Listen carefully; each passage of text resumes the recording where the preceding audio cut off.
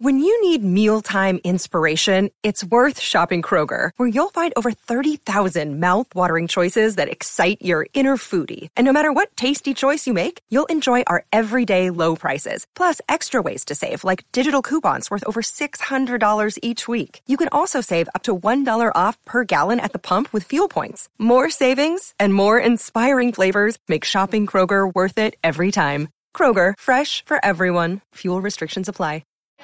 They could break here, Chelsea. This could be the moment.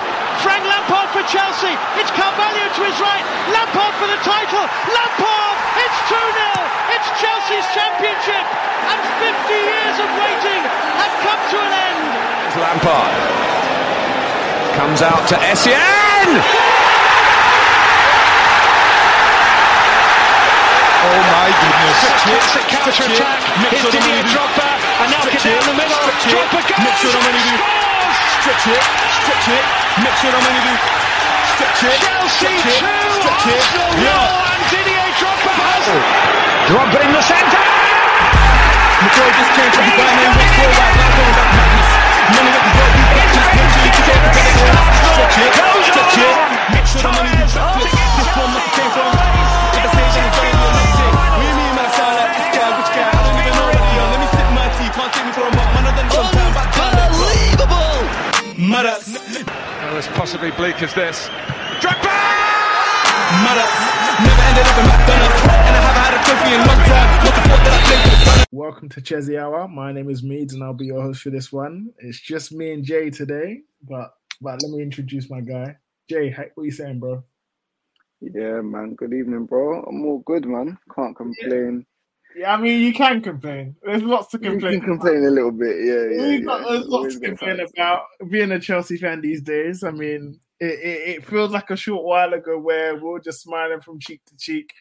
You know what I mean? There was no complaints. You know, our boy was winning. Our team was winning in European competitions, winning European competitions. And now look at us in the mudders. No European competitions, nothing to watch. Midweek, you see Arsenal playing, you see United and City. We're just here. Nasty work. But I digress a bit. There's a lot to cover.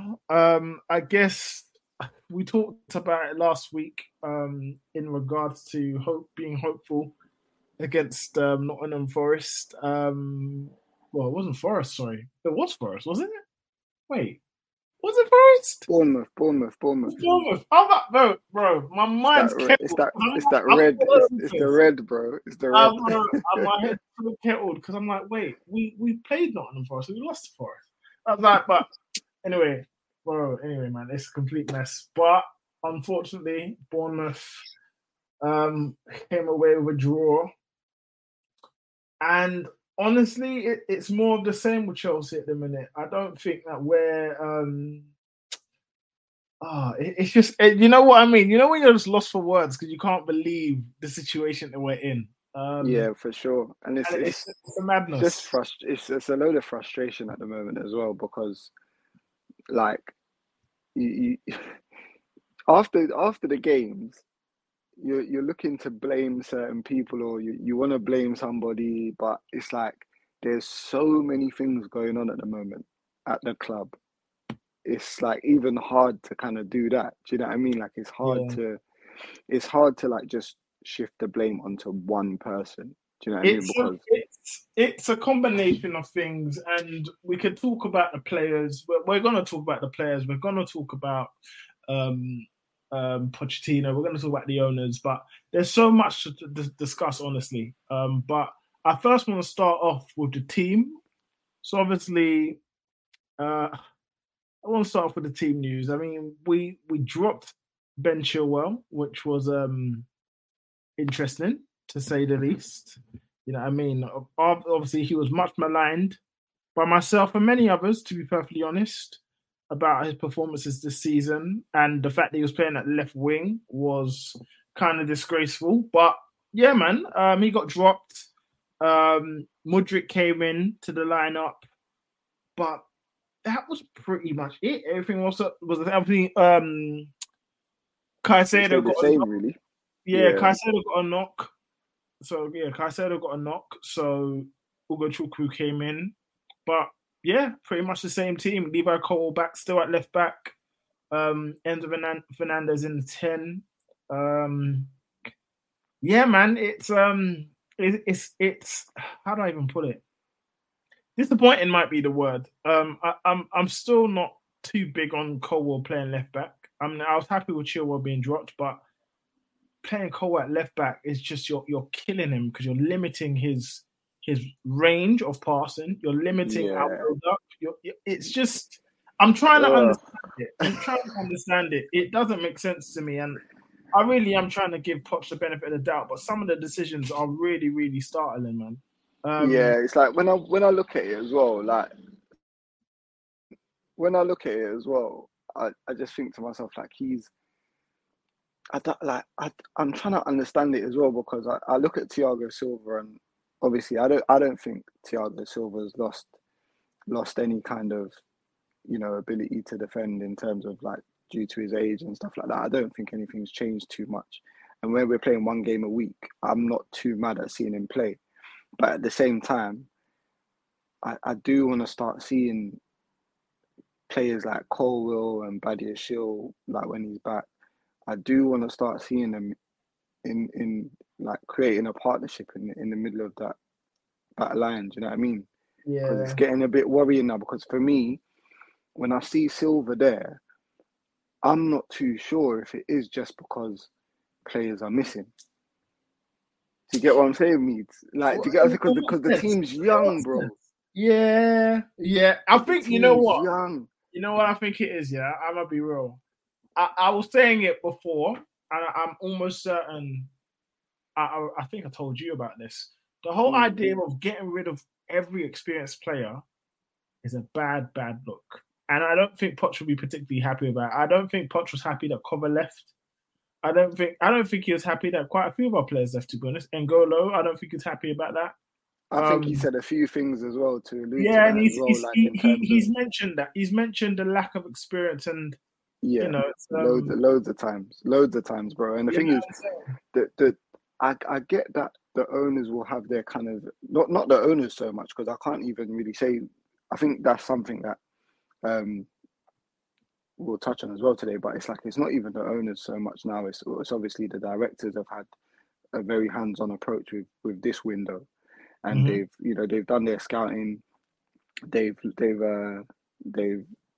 obviously brought in the players that they feel like can make this team a very, very good team and a team that can compete in the future.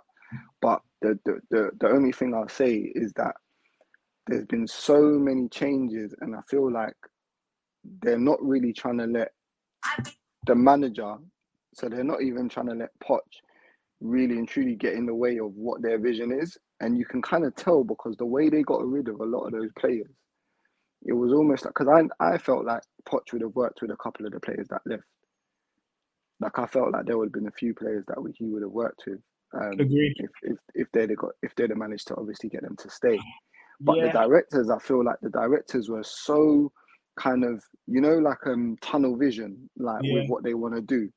They just said, listen, we're getting rid of these guys. These are the guys that are going to be coming in. We know they're young, but we think you're the guy that can work with them. But the thing is, I think Poch he's agreed to it, and I think he still agrees that he can work with them. But there are definitely a few names that he would have wanted to be in this team to maybe help him integrate like a lot of these young boys. So now he's had to fall back on Silva. Do you get what I'm saying? I could just name players like Kovacic. I think, despite the fact Kova had a terrible year last season, but I think everybody did. I feel like players that fans that keep referring to, Kovacic was rubbish last season, like get rid. I mean, when are we going to stop realising that really it's not just the players, it's the entire environment around Chelsea that is actually contributing to players not performing? I think you need to bear in mind it's not just the coach, because I think the coach, as much as I don't like Potter, I think the environment was also difficult for him to do his job. As much as I don't rate some of the players, I think the environment was difficult for them to do their job. And all of that really and truthfully falls on the head of the owners. Now, the owners got into these directors, and Now I think they've taken a step back because one, to be honest, they realised that the errors of their ways from last season, where they were getting too involved, and I love the fact that they've stepped back a bit, but they've actually left it to Winstanley and Stewart, isn't it? Lawrence Stewart. Yeah, they're. I can't say that they've operated at the highest level in terms of like a team like Chelsea. Monaco and Brighton are two very different beasts. Funnily enough, Monaco had a model where they were buying and selling players because they tried to do a super team. I don't think Lawrence was part of that, actually. But they tried to do a super team thing. They couldn't do it because of FFP. So they had a model where they had to buy and sell players and try and be as competitive as possible. That didn't quite work out. And they were kind of like also runs in League 1.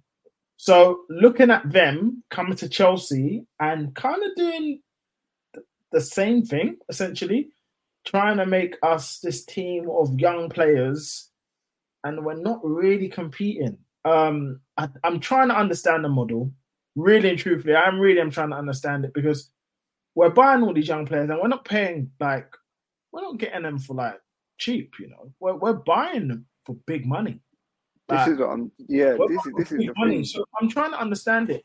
Obviously, Chelsea don't mind from giving this window. They don't mind selling to rivals, which I don't. It rubs me up the wrong way. But which rival's going to pay us if, for example, Lavia goes left? We're gonna sell Lavia for 100 million? Really? To who? To who? Really? You know what I'm saying? So the model doesn't make sense to me. It doesn't. It really doesn't make sense to me. And it would be one thing if we're buying players for 20 million, like the Andre Santos. It makes sense, like the Angelos. It would make sense. But you're paying. This is the thing, Meads. This is the thing, Meads, as well. Like with the midfielders, even there was a point where it got to a point, and I was excited about it because I was thinking, oh, you know what? This makes sense. I like this, and they signed. I think they signed Leslie. And at that point, I was like, all right, cool. You signed this guy. You've kind of, is it a thing where you've kind of taken the L on a maybe a Caicedo, you've taken the L on a Lavia, and you just thought, you know what, we're going to go for this guy because he's cheaper and he's talented and he can be just as big. But then as soon as I see them still carry on to go on to sign the other guys, that's when I started worrying, because as much as it's so good to have all this talent, bro, we've got a job to do, in terms of developing this talent. We can have as many players as we want, but if we can't develop this talent, it's going to be pointless. Do you know what I mean? And even I watched the game, and Leslie was very impressive, bro. I thought he was quality in terms of it being his first Prem game. He's a good player, man.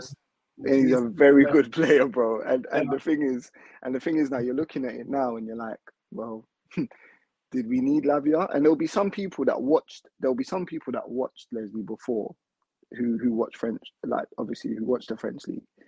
I know Babs watched him last year, and he messaged me straight away saying, yo, Jermaine, this kid, yeah, he's going to be crazy. And I tried to get a couple games of him, but he was only coming on as a sub at the time.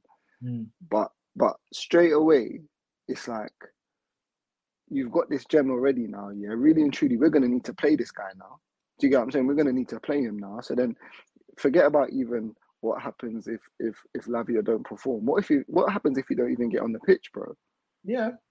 Do you get what I'm saying? And you've just got a £50 million asset just sitting there. Listen, this is what I'm saying. I don't think the guys running the show know what they're doing.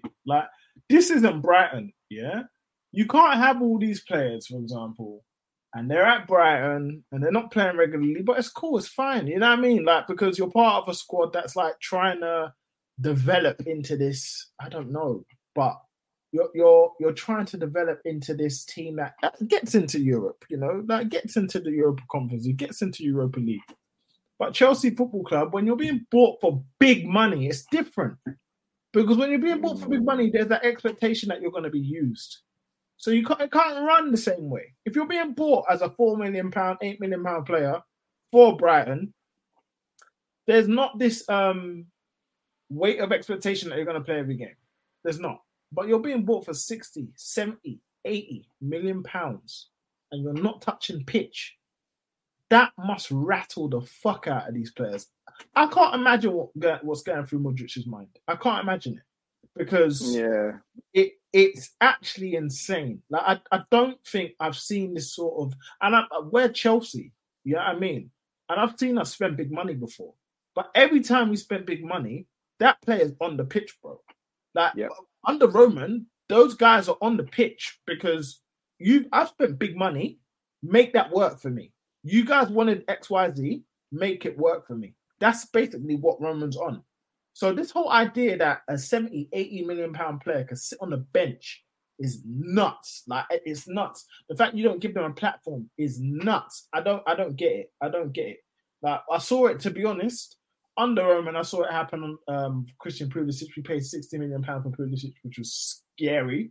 But you know, that's neither here nor there. But I don't think we would have so many though. Let me finish. So Pulisic got a platform though.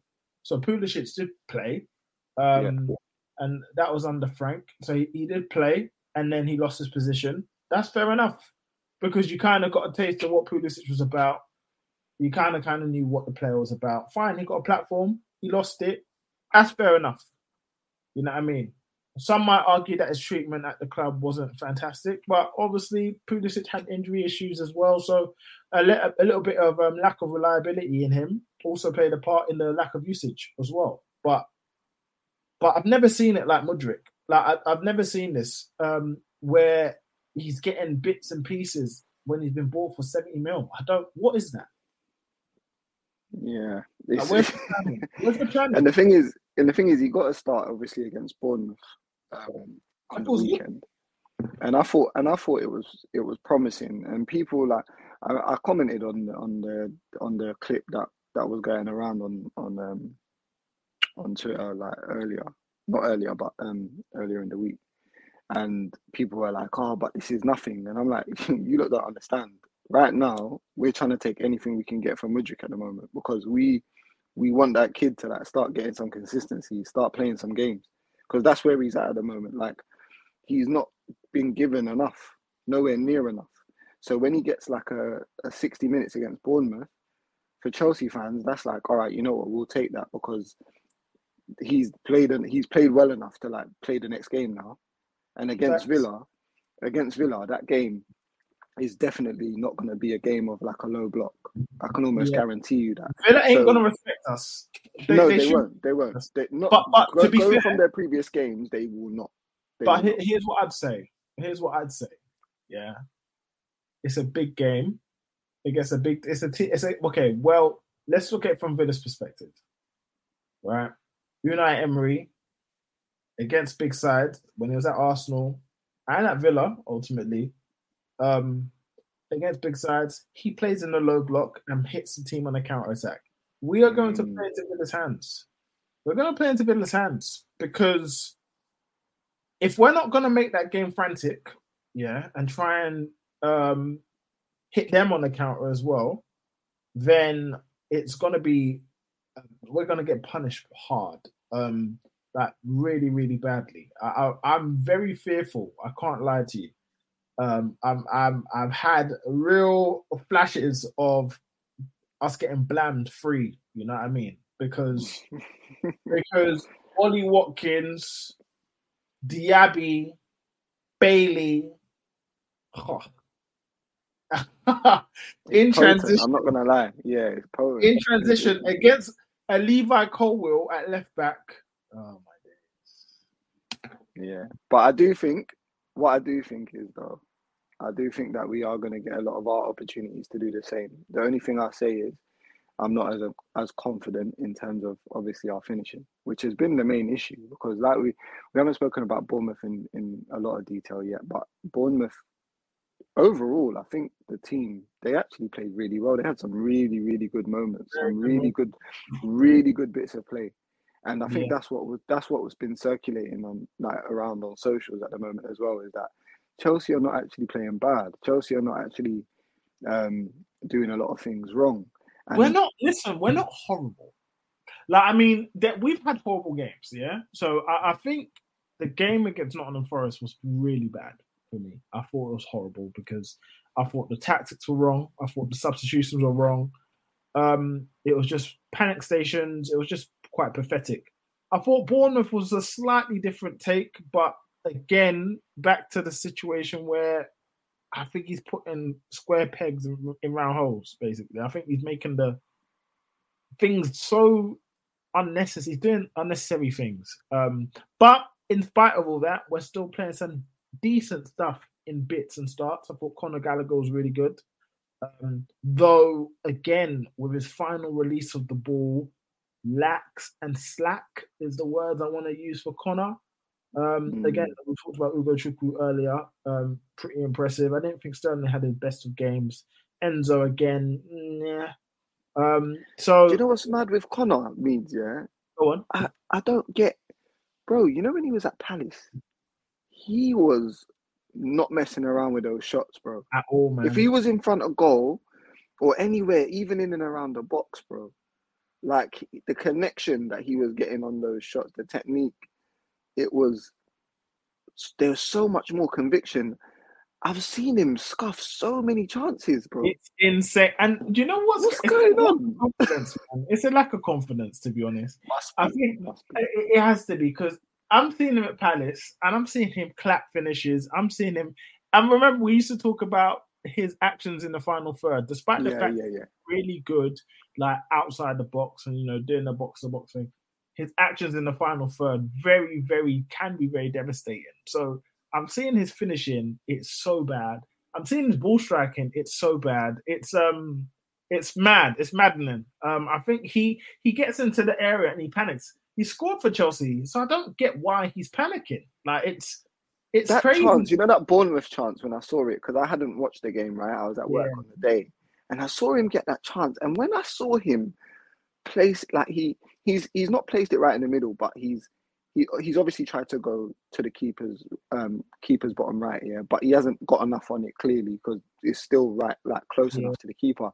But I'm thinking, nah, there's never that the Conor I know that gets that chance that goes side netting, bro. Mate, like he doesn't mess around with those shots, and I feel, bro, I could not believe that. I've seen him do it a few times now already, but it's happened every game. Every game we played, a chance falls to Conor. It was so bad. It's a bit jarring at the moment, I can't lie, because there's certain men that I know are shooters in that team, and Connor's one of them in terms of if I want it to fall to somebody, who do I want shooting? And it's him at the moment. And if he's not parrying then we're in trouble, guys. Bro. Oh, mate. Bro. That first half, I was man, raging, it's so frustrating. It's so frustrating, but what can we do, man? I think at this moment we can't score a goal for love nor money. It's it's so funny because again against Luton, individual brilliance, but bro, man, I just look at the chances that are falling to us. Again, I don't really think that we're creating high quality chances on a consistent basis. Like, where I think we create decent moments, and I just feel like the final pass ain't there, the final cross ain't there, the final action ain't there. But I just don't think I think, do you know what it is, if I'm being real? I look at it and I think the players panic because they feel like these are the only chances they're going to get. Do you know what I'm trying to say? Like, they don't feel comfortable and confident that if this doesn't go in, there's plenty more that's going to come. Do you know what I'm saying? I think they tense up. And that used to happen on the Potter. Gets more. Yeah, the pressure gets more and more. Remember on the Potter where players just used to seize up and that their finishes were horrible because we were barely creating good chances, barely creating quality chances, and they just missed. It's just it's symptomatic. It's It definitely is a theme at the moment, like in terms of, and when it becomes a theme of your games as well, I do hear what you're saying. It kind of starts to look like it's in the back of their mind before they've even stepped on the pitch, because for something to be that much of a theme, like that, you're missing these chances. Like I said, like we just said with Conor, Conor, like that's his bread and butter, bro. Like if chances dropped to him in the box, you'd almost put your house on him scoring, bro, because like that's his strength. So, like, when I see Enzo miss or whatever, I'm not too bothered about that. Do you get what I'm saying? Because Enzo's not known for scoring a bag of goals from midfield like that. So I don't panic about that kind of shit. I do expect him to do better because I know technically he is a very gifted footballer, but it's not something that he has a habit of doing. So I'm cool with that. With Jackson, I think it goes back to what you were saying about maybe quality of chances. I think if Jackson was to get a few one-on-ones, I think he actually might bag.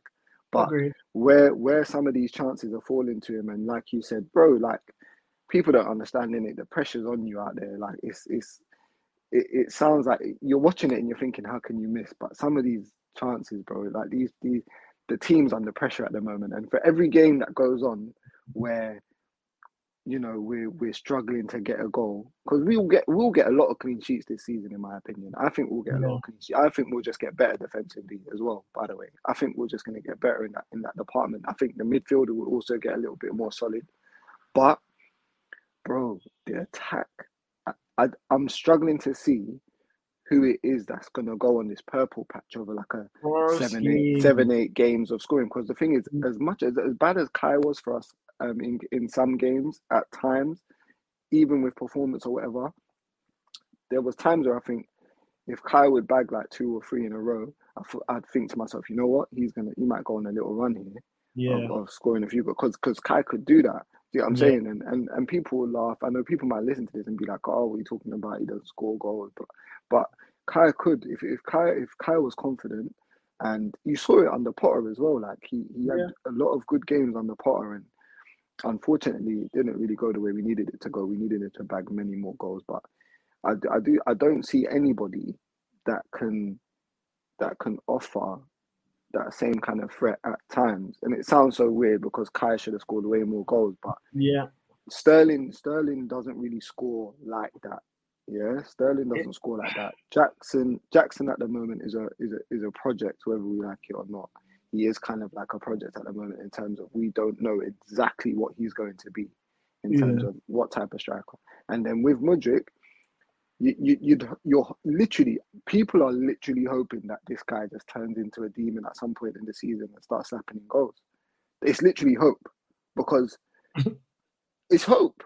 I'm not even like, bro, I'm not lying. It's hope with Mudryk at the moment, because we can't say exactly what's going to happen.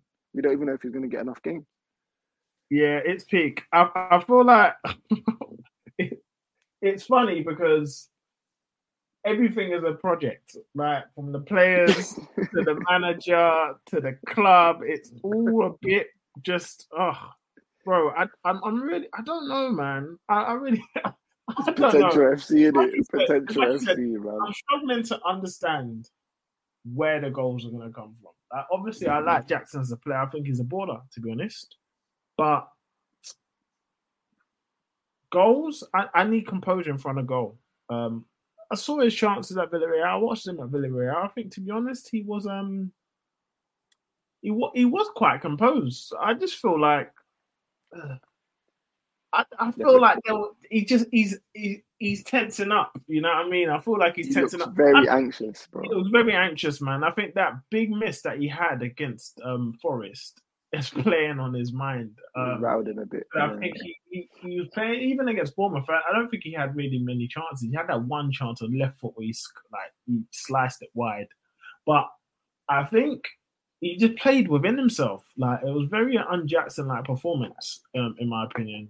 It wasn't great, but it wasn't terrible, but it just wasn't great. But yeah, man, I'm struggling to really understand where the goals are coming from. But let's not talk too much on the negatives. I do want to talk about the positives, like the midfield. Ugo Chukwu, I thought he was really good. I like he done things simply. He done simple play, but very elegant, good on the ball, uses his body well. Yeah, man, I think he's quality. I think he's a good player. Confident as well, no? Like, proper confident to try things. Like, he done one little turn where he kind of, I don't know, he spun one guy out of his socks anyway. Like, he was just turning all over the place, bro. Because this guy, I didn't know how good he was with, like, in terms of the ball at his feet as well. Like, he's kind of flary. Like, he's a flary baller, innit? Like, he's got a lot of flair and Yeah, man, he's got a little bit about him, man. I like it. I like it a lot. I think Conor Gallagher, though, bro. I know I've had my bit to say about Conor as well, but even when I was watching the game, like Conor looks like he's proper growing into the team, though, man. Mm-hmm. I can't lie, but the only thing I say is I don't know, because Poch said this thing about him being versatile, and that's a worry for me, bro. Again, it's a worry for me because Yeah, I like really and truly for Conor. I get it. Like you're saying that, he can do the defensive part and he can do the off the ball work and all of that. And then he can also maybe get you a goal up top or whatever. But I think you need to keep him up there, bro. Like right now we got nobody else slapping the ball in the back of the net. If you want someone to start scoring, you might as well just put your hat on Conor to maybe get you a few from midfield, because the whole versatility thing, we got so many mids, bro. We don't need to do that. yeah, exactly. I do. I'm ready. I don't want Connor to be benched, but I'm ready for him to be benched. I love him. Don't get twisted. I love Connor, but I need to see a midfield base of Enzo and Ugochukwu. Maybe Leslie, man. Yeah, Yeah, bro. Ugochukwu. Ugochukwu, bro. I'm happy. I'd be happy with Caicedo and Ugochukwu as well, but I just don't want Enzo to be in the 10. I just don't like it.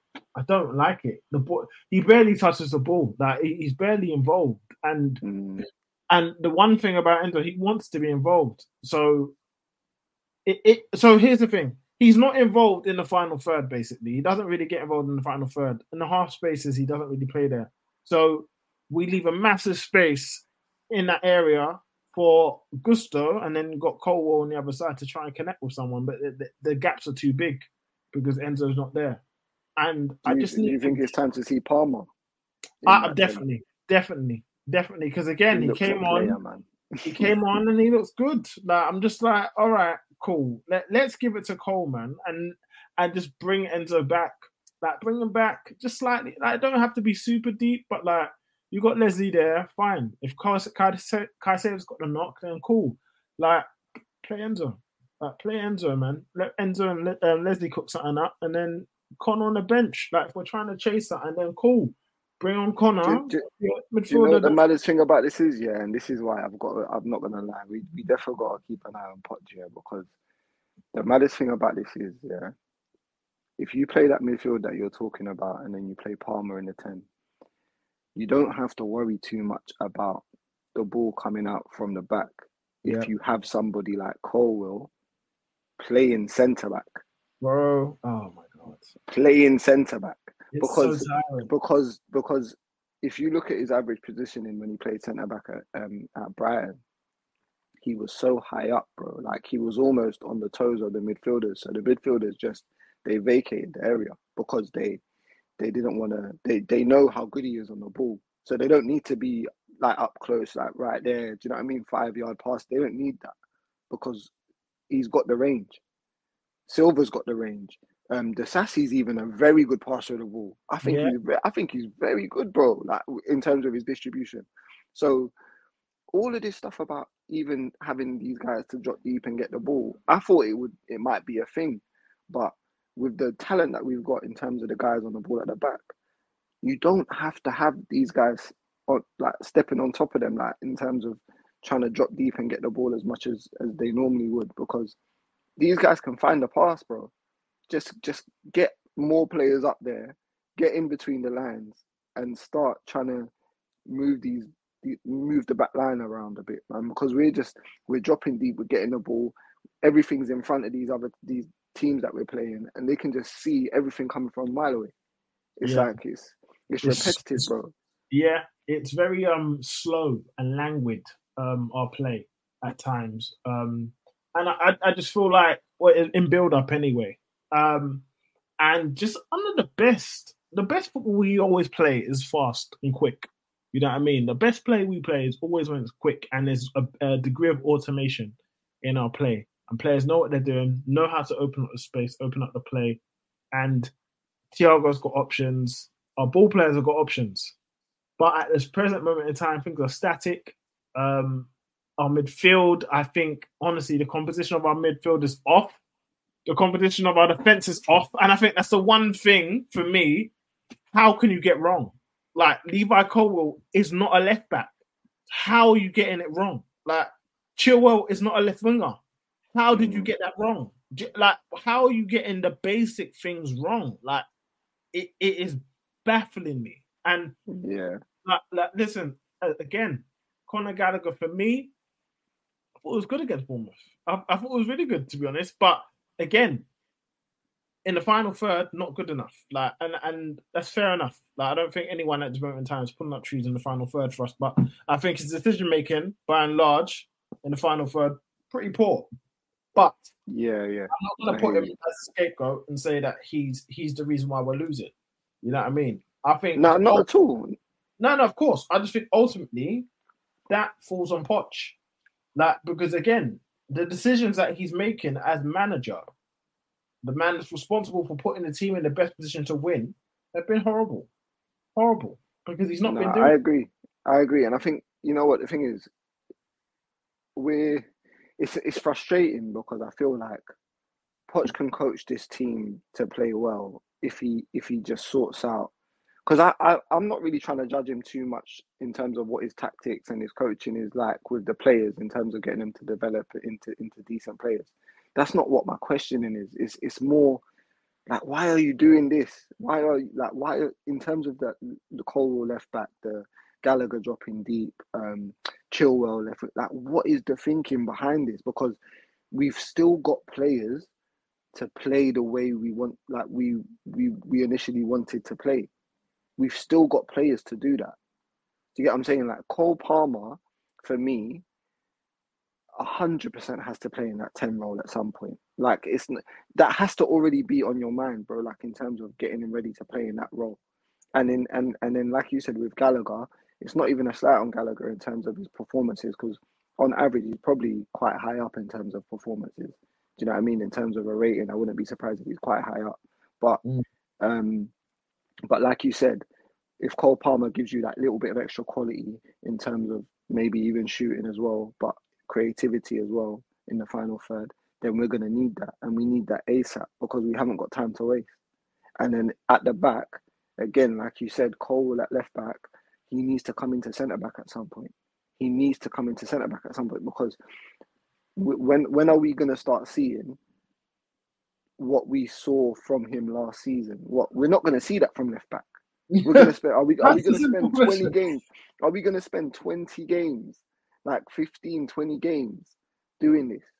Yeah, this is my question. The simple answer, bro. The simple answer is this: if you keep playing Cole at left back, you're not going to see a Colwell that one is going to be starting for England at centre back. You're not going to be seeing any of that. You know what I mean? Like, people are talking about, Southgate not playing Colwell. You know, he's playing Maguire but not playing Colwell. Well, Cole's playing at left back.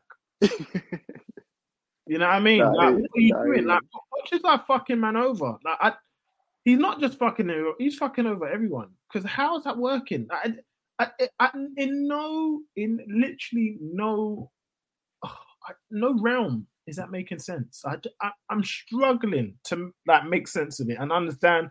You know, is it probably the angle of passing? Is he trying to utilize his passing on the ball? But how's the angles that he's finding at left back better than the angles that he'd find as a left centre back? Yeah, more central. Yeah, I agree. I'm trying to get it. I'm really just trying to get it. You know what I mean? I really am. I agree. I think the only good thing I'd say positive about the back line is that Gusto looks to have settled in really, really well for us, I think. Yeah, agreed. I think the right side is right. His crossing's killing me, but yeah, I agree.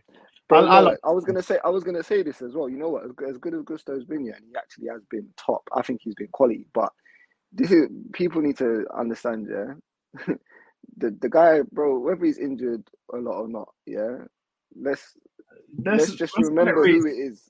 That's what I'm saying. Let's respect Reece. They're talking a lot of nonsense, saying, but we haven't missed it. Look, this is how good he is, when he's on song, Gusto can be as good as he is now, still not as good as Reece James, bro. Like the quality that's missing from that right hand side, there's so much quality missing. It's insane. That's the thing. Like, listen, I love Gusto. I think he's an amazing, amazing player. Yeah, I think he's probably one of the best right backs about. You know what I mean? In terms of just ability and quality. Yeah, he definitely looks it 100%. But, let me be real. Levels. Reece is levels ahead of him. And, like, Augusto is very good defensively as well, which I really love. You know what I mean? Because people are talking about him crazy, like he's not a good defender. But he's really good defensively. But his quality in the final third just isn't anywhere near Reece. I think like there's complete level between them. And obviously that could still improve. Obviously Gusto can improve, but I also think that Reece can also improve. He's still very, very young. So it's just like people need to respect Reece. You know what I mean? Yeah, I think what we're missing from Reece is that, you know, when the ball is going out wide to the right, Gusto sometimes he needs to kind of beat the player and get right to the byline at times. Yeah. Whereas Reece, because he's got so much quality on his, like with his passing and his crossing, he doesn't need to do that. So sometimes what he'll do is he'll just shift it and whip it. And he doesn't even need to, he doesn't even need to get side by side at times, bro. Like it's that easy for him. Like he will just whip it early.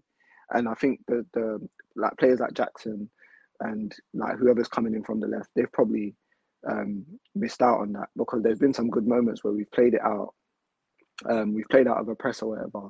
We've got it to Gusto, and then, you know, obviously where Gusto needs to beat his man or whatever, by then a lot of the defenders are back into position, and then he's kind of cutting it back to a load of bodies that probably not going to get to the player you really want it to get to. Whereas with James, because he does it so early, people are still out of position.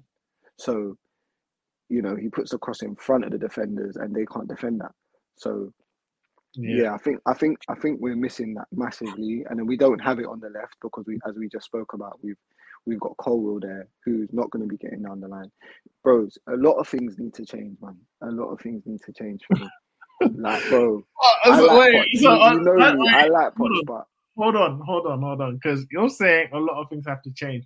Jay, you're kind of sounding like Poch out, you know. It's like, I'm not yet, but it sounds like it's loading, bro. Like, I'm not yet, and you know me already. I'm one of the more patient guys, but it's like, bro, like I'm saying, remember, this season is meant to be a season of these guys building, and bro, you know what? It's not even a thing of us like winning like that and you know, doing anything amazing, but this season needs to be a season where these players get to know each other and get to a stage where they know this is exactly how we're going to play for next season, and we're going to build on it. If we spend 20 games of Cole at left back, bro, we failed already. We failed. We've absolutely failed, bro. Here's my thing, right? And this is another thing that I want to stress. Chelsea have to get European football, Champions League football next season. I have to. Like, there is no, like, the financial ramifications of failing to do so are so huge because Chelsea have spent so much money. Yeah, the FFP, whilst people are saying that we don't care about it, we absolutely do. Why do you think that we sold so many players? Because we absolutely care about it. You know what I mean? We care about FFP. Now, if Chelsea don't make Europe, Champions League, if we don't finish 5th or in the top 5, then the financial ramifications can be absolutely horrific. The whole idea of front-loading your investment to then try and, you know, make a successful team is admirable. I respect it. In fact, I support the notion of, you know, front-loading your team, front-loading your expenses so that in the future you don't have to make so many signings. I respect that. And to be honest, I'm in agreement of it. But it's a somewhat might say stupid, but super high risk. Risky. It's super high risk strategy to not only one, put people on long contracts, but 2, buying inexperienced young players. You know, it's super risky. And it's not just buying super young players, because I think that's fine. But buying super young players whilst getting rid of all of your experienced players bar one. Wow. I'm honestly gobsmacked. And I said it in the summer. That Chelsea can live to regret the day that they got rid of their experienced core, because there needs to be a transition. You can't just change everything. But these guys seem to be so impatient that they're more than happy to just do it and ride out the pain. But brother, you can't afford to. All I'll say is, Mees, is that if you're gonna do that, boy, the plan you better have, because there must be something we don't know. Because the plan they would need to have to make sure this works, and I'm sure they've thought. The thing is, let's not be naive, innit?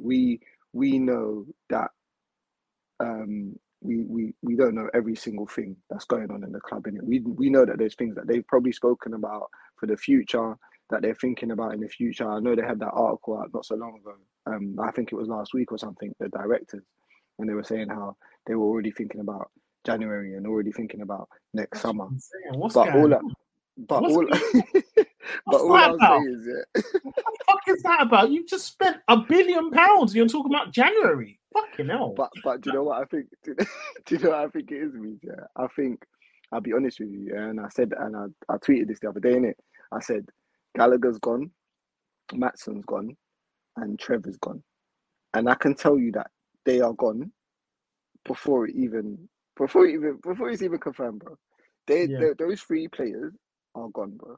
They're gone. They're gone. Absolutely, they are gone, bro. Okay, so even though that decision or those decisions there, Now let's break this down one by one. Trevor Chalobah, I think he's 23, turning 24 soon. Yeah. Been at Chelsea, won the Super Cup, won the Club World Cup. So he's one of the few players at the club that's experienced winning things. Getting rid of him and buying the Chessy, as decent as the Chessy's been, I don't think he's great, but as decent as he's been.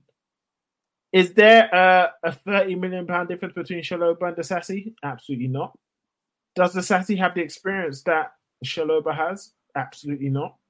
So I'm just like, well, okay, that's not really a clever decision. But I understand FFP, want to balance out the books, fine, all right. You didn't need to buy all these players to make you have to do this, but fine, okay, I understand. Cool. Get rid of Chalobah. Fine, all right. Ian Maatsen. He just goes on a free. Right.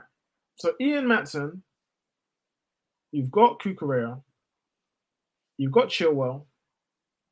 Chilwell, for me, is definitely walking on thin ice. Not only is he injury prone, he's just not that good. So I think after some time, you're going to get Pochettino realizing and recognizing that, actually, this is quite long. Although he's my vice captain, this is quite long, right? And the reality is, it will be a purple patch that he had under Tuchel if he doesn't perform this season as well. You know that. Oh yeah. I'm waiting. Let me just try to finalize that. So with Chilwell, for example, if you look at every game that we've played this season, Chilwell's been the guy to come off every time. Yeah, he's not been good. Yeah, he's been the guy to come off. So if you really rate him like that, you try and keep him on the pitch as much as possible. But no, he's the one that always comes off. You're chasing a game, you take off Chilwell. Victor's not going too well, you take off Chilwell. So I'm just like, all right, well, maybe he's not all that safe. I don't know. Maybe he, because he's vice captain, you want to get him on the pitch as much as possible. But I'm just struggling to really identify what Poch wants from him, really, positionally and leadership-wise too. So I wouldn't be surprised if Chilwell gets moved on at some point too, whether it's this season or next. I mean, the end of next season. But then at the same time, we're looking at experience. You're getting rid of Chilwell. I think Maatsen, for me, because he's been at Chelsea for such a long time, I don't think these are sort of the players you don't want to go. You don't want to let them go because that's like that is Chelsea. That's a core. And I'm not to say that you must keep every youth player, but if they're youth players that are content with being part of the squad, like a Chalobah, why would you try and get rid of them? Why would you actively try? Connor as well. Why would you actively try? You get what I'm trying to say? That I don't understand that because when the going gets tough, those are the players ultimately that usually stand up and be counted. Like they're usually the ones. So It's going to be interesting. Obviously, you've made a call about them potentially being sold. I know you don't want them to be sold. Some of them. Nah, like Matson. I think Matson, and the thing is with Connor, bro. From early, I was a massive fan of Connor. The only reason I said, "Oh, Connor should," like in the summer, the only reason why I was saying Connor should go is because the players that they were signing, it just didn't look healthy for him as well as like where he was going to play for the team. It just didn't look healthy. Nothing about the players that have been signed in midfield looks healthy for Conor Gallagher in terms of long term, in my opinion. So that was that, and I don't want to just limit some guy to just a squad player because he's not that. The only reason why I was like that with Loftus-Cheek is because he had been a squad player for quite a while, and he had made it clear that he was fine playing that role, and he was actually starting to play a lot of football. So I didn't mind RLC staying. But with Conor Gallagher, he's like 3-4 years younger than RLC. Like he needs to be playing week in, week out. And he's that type of player as well that needs to be playing week in, week out. That's why he's playing well now. Because he's playing week in, week out. Do you know what I'm saying? So as soon as you start doing that thing with Conor where you're like, oh, you're playing this week and then 2 weeks out of the team and then you're playing again now. You're not going to see what you expect to see from someone like Conor Gallagher. So I think in that regard, I think he should go. If they say that he's going to be sold, he should just accept it and go. But with Matson, it's an awkward one because for me, he's easily the most talented left back that we've got. But and yeah, he's Chelsea like through and through. But I don't know. It's if he hasn't played left back yet, or he doesn't play left back against Villa or something like that, then it's like you've kind of made it clear like what you think about him, and that is a worry for me. Again, listen, I think, bro, it's this talent ID thing. Yeah, I don't know what it is with these coaches, bro, but it's starting to piss me off. Listen, bro, I've said this before. Yeah, man, we're calling Tuchel, yeah, for playing attackers at wing back, but I'd much rather in a 3-4-3 you play one attacking fullback or one attacking wing back to join up with the attack, and one that's a balanced attack or a balanced left back, fine, or fullback. But what I'm seeing from Poch is so fucking criminal. Like, it's so. Have you seen this before? Bro, ever? He's playing Chilwell in a 4-2-3-1 as a left fucking winger, and then playing Colwill, who's a centre back, as a left back. Bro, listen. Do you know? I can't stress how disgusting this shit is. I can't. Do you know what? Do you know what's mad as well? Last season, yeah, in Jan when we signed Badia Shield, I remember thinking about a formation, and I was thinking about Colwell kind of playing that not a left back role, but the way I thought about it was that he was going to play more as like a left centre back, and it was literally going to be that. So legit going to be like a three at the back. When I realised that he's not, because that's what I think a lot of people thought that was what it was at the beginning, innit? I don't know about you, but I thought, oh, they must shift into a three. Do you get what I'm saying? Because there's a lot of that now.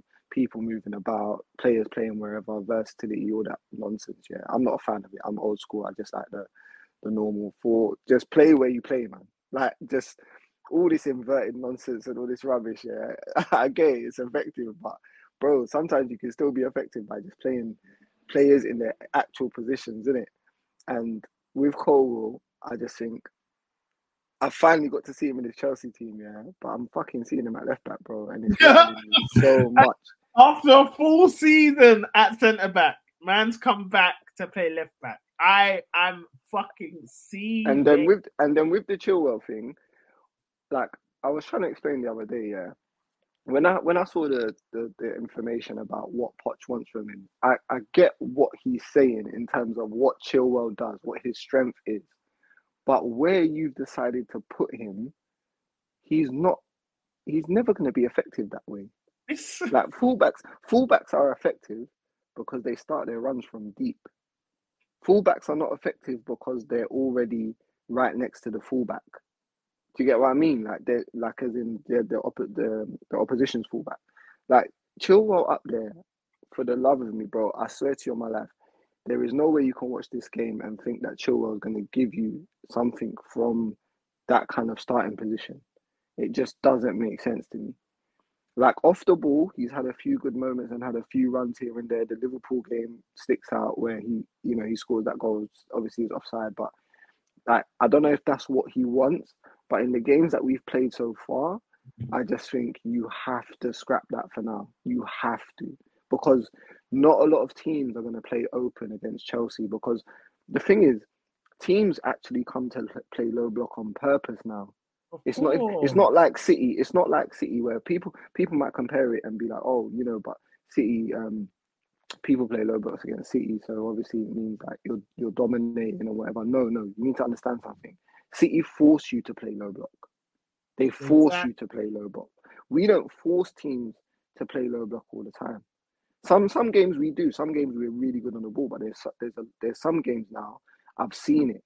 The teams come in and straight away you know exactly what the pattern is, and they're fine with it. They are absolutely fine with it. Here's the thing, yeah. The difference between City and Chelsea, whilst we get into similar areas, I mean, okay, no, let's not say it. We get into similar areas, but in completely different fashions, right? So, one, the way we approach and build up is completely different. I think we have less players in the box in the danger areas. We have fewer players in the pocket.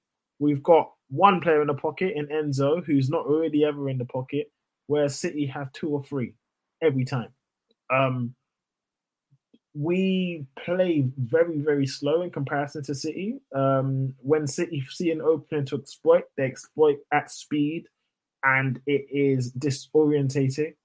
Because they've got 2 players in the pocket, defenders are struggling to push out because, again, if you push out, you leave a threat in behind in Haaland. So there's space for them to pop shots. That's why you're seeing Rodri get bangs, like, you know what I mean? Rodri's able to approach the box now as well and nick a goal. Because, again, if you're playing the last line, there's that space for the players in the pockets to operate.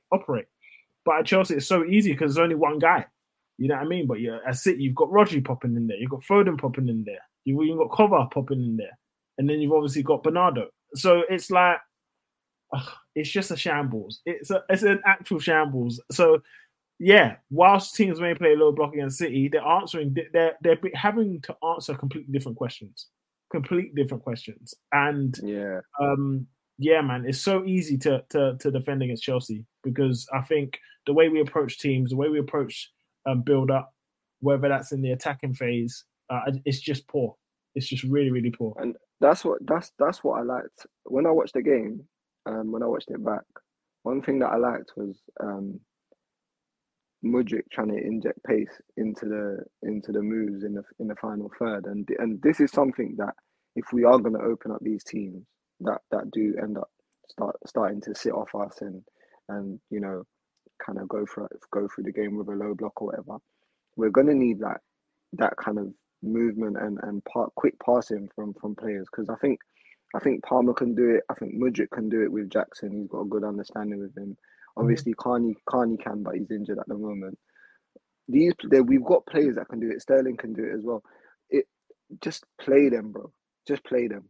Play them and let them just work it out. Because sometimes in football, all you need to do sometimes is just let them play in the same team with each other over a few games. Let them work it out. Let the players work it out.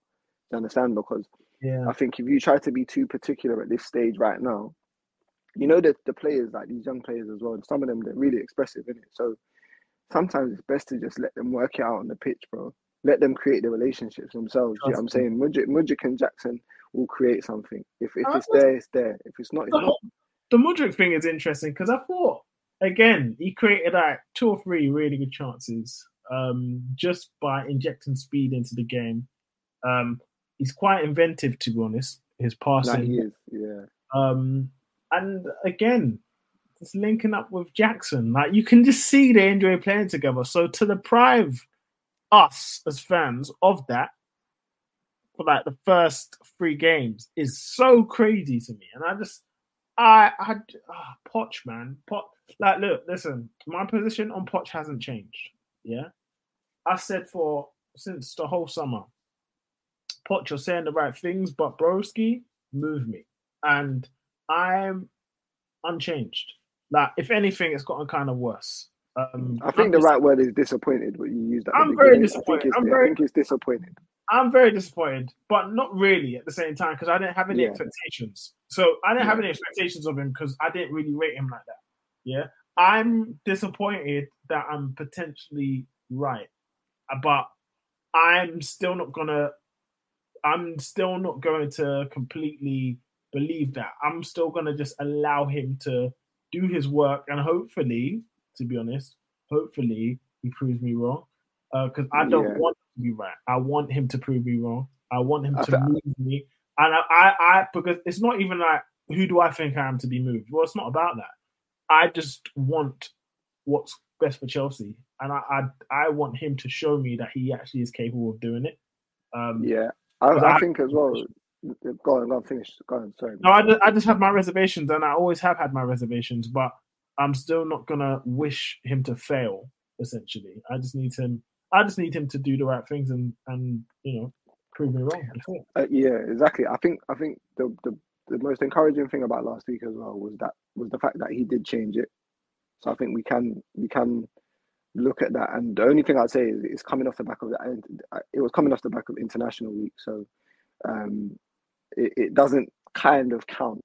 Do you get what I mean? Like, I need to see you stick to that when it's just a normal schedule. So say, for example, if he sticks to that again versus Villa, okay, then I know that there's a little bit of room here for, like, you're kind of starting to see things maybe.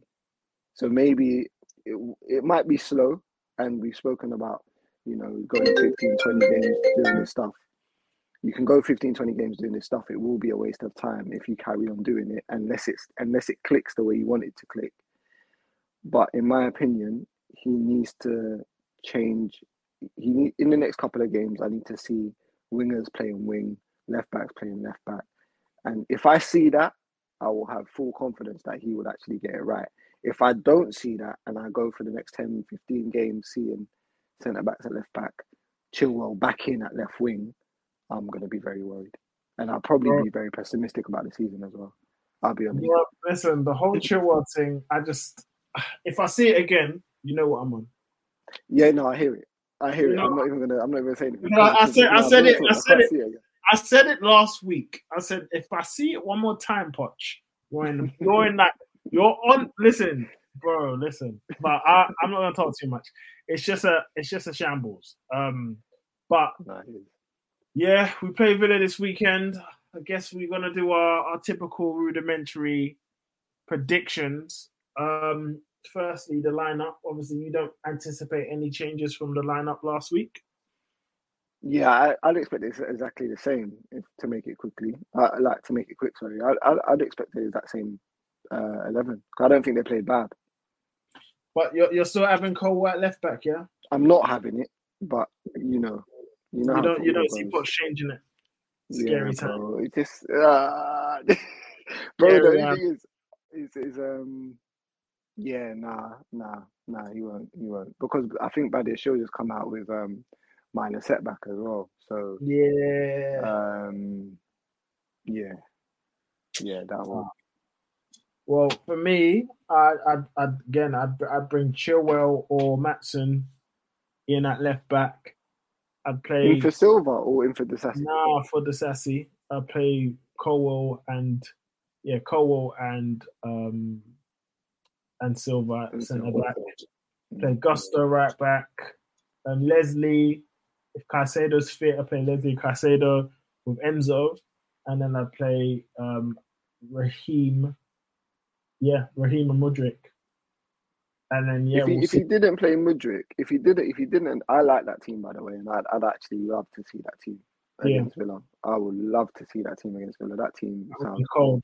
I think that'd be really cold. And if one of those wingers didn't start and he for whatever reason he couldn't trust Mudryk, I'd like to see Palmer on the wing. I think Palmer just needs to be on the pitch. Yeah, but Palmer needs to be on the pitch. But I'm thinking because it's Villa, I think we're at home, isn't it? Or is it Villa away?